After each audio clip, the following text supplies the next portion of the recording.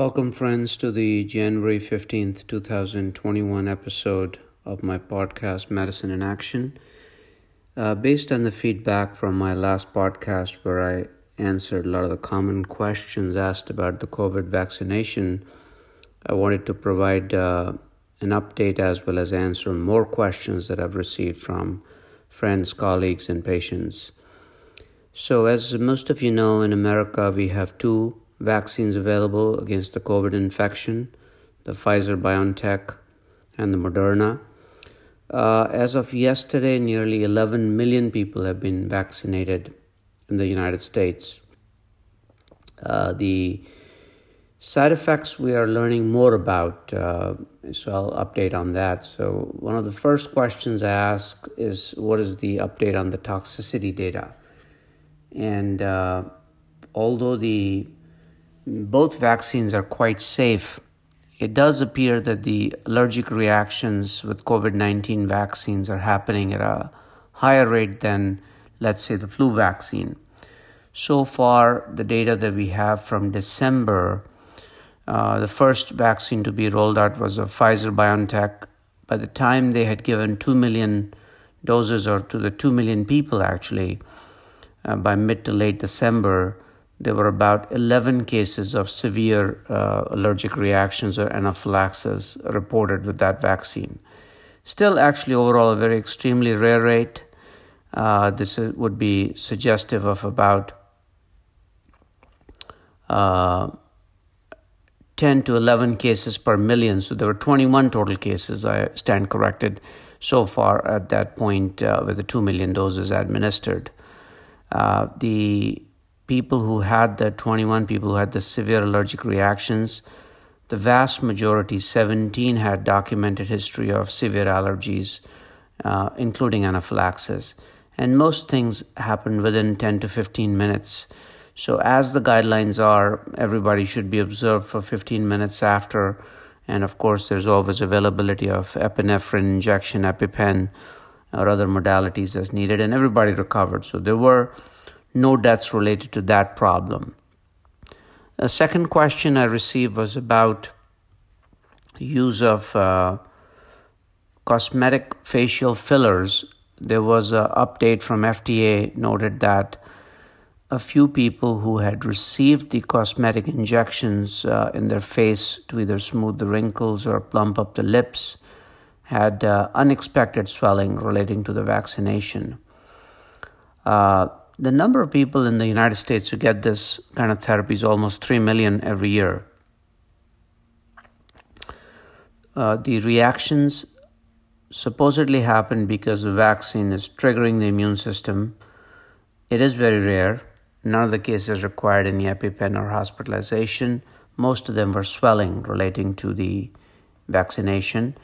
Again, it could be related to some common ingredients used in the vaccine against which antibodies may have been created, as well as the fillers. We're not entirely sure, but these were not life-threatening reactions. So I think people who've used this fillers need to be aware of it. I don't think it's a contraindication, but the incidence is very low, about 1 in 10,000. Now, the big news that has everybody very edgy is the news of a condition, a hematological condition called ITP. As several of you know, I'm a blood specialist, and this is a condition we often treat. It's an immune-based condition. We don't exactly know the cause of it. So it's a condition where spontaneously your body will make antibodies against a type of blood cell called the platelets. Platelets are cells that help to make the initial clot when we cut ourselves or have any injury. So this condition is common, very easily treated. People generally don't have any fatalities with it, but in this case, there was a 56-year-old physician in Florida, in Miami Beach, who very healthy, no previous history of ITP or this immune condition, received the Pfizer-BioNTech vaccine, and soon after that developed these little spots of bleeding on his skin called petechiae, and when they checked his platelet counts, it dropped very low. He was treated very aggressively with multiple therapies, did not respond, unfortunately, and ended up dying of a hemorrhagic stroke now. although it is not entirely established that the vaccine was the cause of it, as it can happen spontaneously, it is highly likely, in my opinion, that it was the cause of it. We do know that even the flu vaccine in some people will trigger this condition. So at the present time, again, out of 11 million doses administered, this is the only known case that we know of with ITP.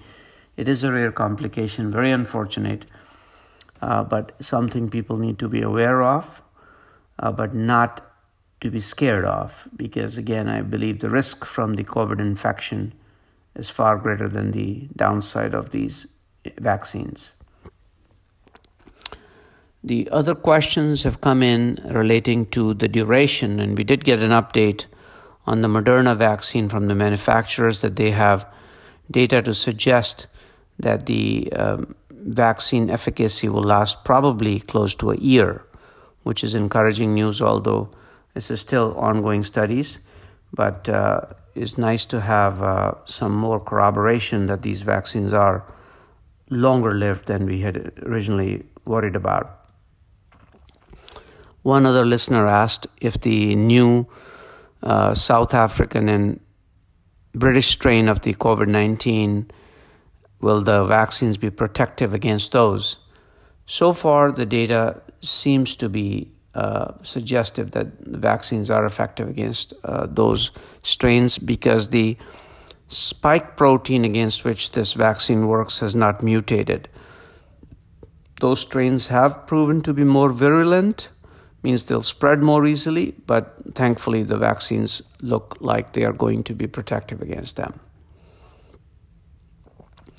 Now, the other questions I have received are, what are the short-term safety side effects?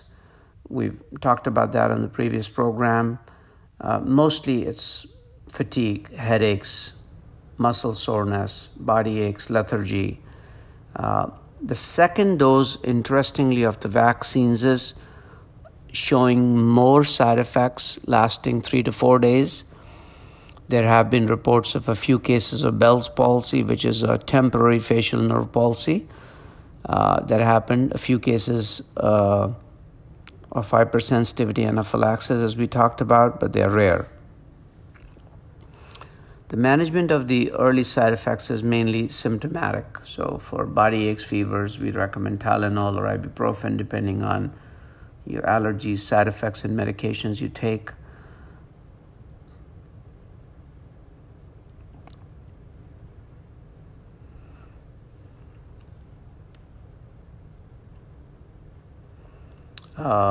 The other question I have is one vaccine preferable to the other? Both vaccines' efficacy is very similar. The only difference is, of course, the duration.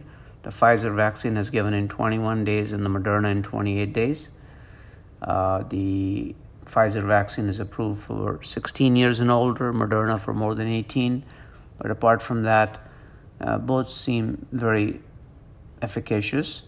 We are not advising mixing the two vaccines. If you started with one, stay with one for the second shot as well.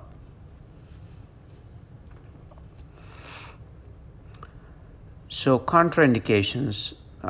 So at the present time, the very specific contraindications are going to be if somebody has a severe allergic reaction after a COVID-19 vaccine, like anaphylaxis, or there's an immediate allergic reaction to any of the components. Especially, we are seeing some allergic history to polyethylene glycol, or PEG, which is present in some laxatives like Miralax. If people have a known allergy to that or an immediate allergic reaction, they should avoid it. Or if there's a history of immediate allergic reaction to any polysorbate, which is another one of the solvents used in the vaccine. But otherwise, people with even history of allergies should take it, but they should be observed probably for 30 minutes after the dose. Normal observation time is 15 minutes. So if a person does have a severe reaction after the first dose, they should not get the second dose. The next question I have is, how soon after a COVID infection can or should the vaccines be delivered? This is a controversial area. Currently, CDC is recommending 90 days that anybody who has received or has had COVID infection should wait about 90 days, but this is to be individualized based on each patient's situation. There are patients who are very immune compromised who are risk for getting a second COVID reinfection. I think they should be immunized earlier. The next related question I have is, in people who have either received monoclonal antibodies or plasma treatment for COVID-19, should they get the vaccine? Again, we're recommending that anyone who has received these treatments should delay receiving the vaccine for at least 90 days. This factors in both the known half-life of the therapies and low likelihood that somebody with COVID-19 will experience reinfection in this time period. We do know that the monoclonal antibodies and the plasma can reduce the efficacy of the vaccine. So that's why this recommendation. If people have just a history of general allergies or severe food allergies, they should still receive the vaccine. A common question from my patients with the immune-compromised setting is, should immunocompromised patients receive the vaccine? So, immunocompromised patients are the highest risk for severe COVID-19 and death. These are people who are cancer treatment survivors or on treatment, bone marrow transplant, solid organ transplant patients who have genetic immune deficiencies, HIV, or who are on treatments for autoimmune conditions, steroids, immune suppressants. So these are all very high-risk patients.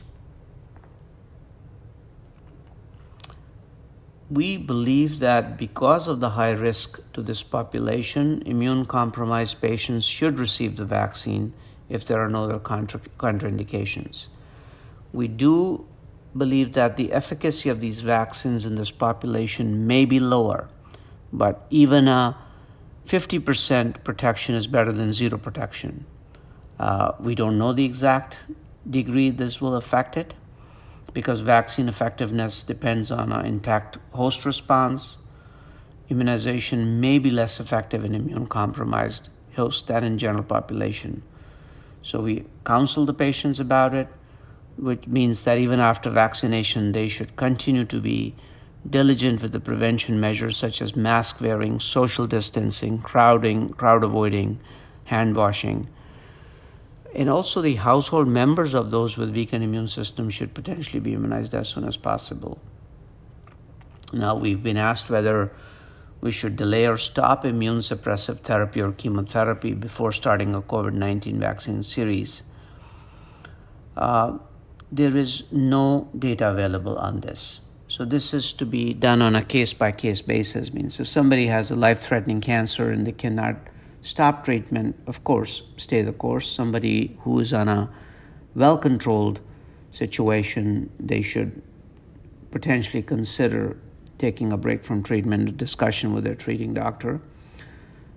So it is a individualized situation. What about HIV? For HIV patients who are not on any antiretroviral therapy, especially those with low CD4 counts, they should have the COVID-19 vaccination sooner than later. Next question I received is, should pregnant or breastfeeding women receive the vaccine? So far, again, the data has not been provided for those populations, because the original studies did not enroll pregnant or breastfeeding women. There are ongoing studies now. But we do recommend, and CDC does advise, that pregnant and lactating women should be offered the vaccine and may choose to be vaccinated. There is no theoretical reason why mRNA vaccines would be harmful to the mother during pregnancy, to a developing fetus, or to a breastfeeding infant.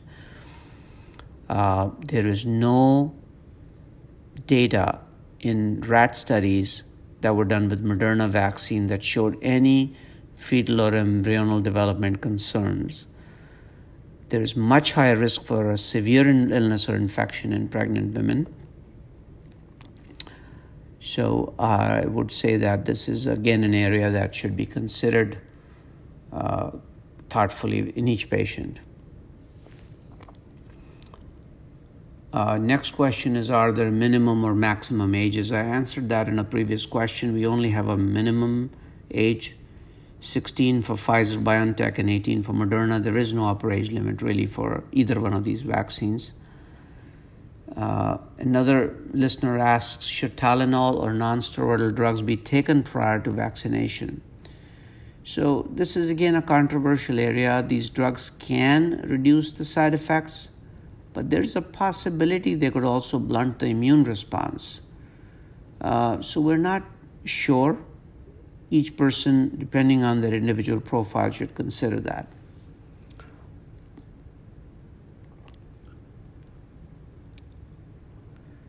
Another question asked is, patients who have fully recovered from COVID-19, should they receive the vaccine? And the answer is yes. Currently, CDC is saying that since reinfection after recovery from COVID-19 is rare for 90 days, these people may wish to defer the immunization for that long. But if they wish to be immunized sooner, there is no contraindication really from our end. But patients who were treated with monoclonal antibodies or convalescent plasma should wait at least 90 days.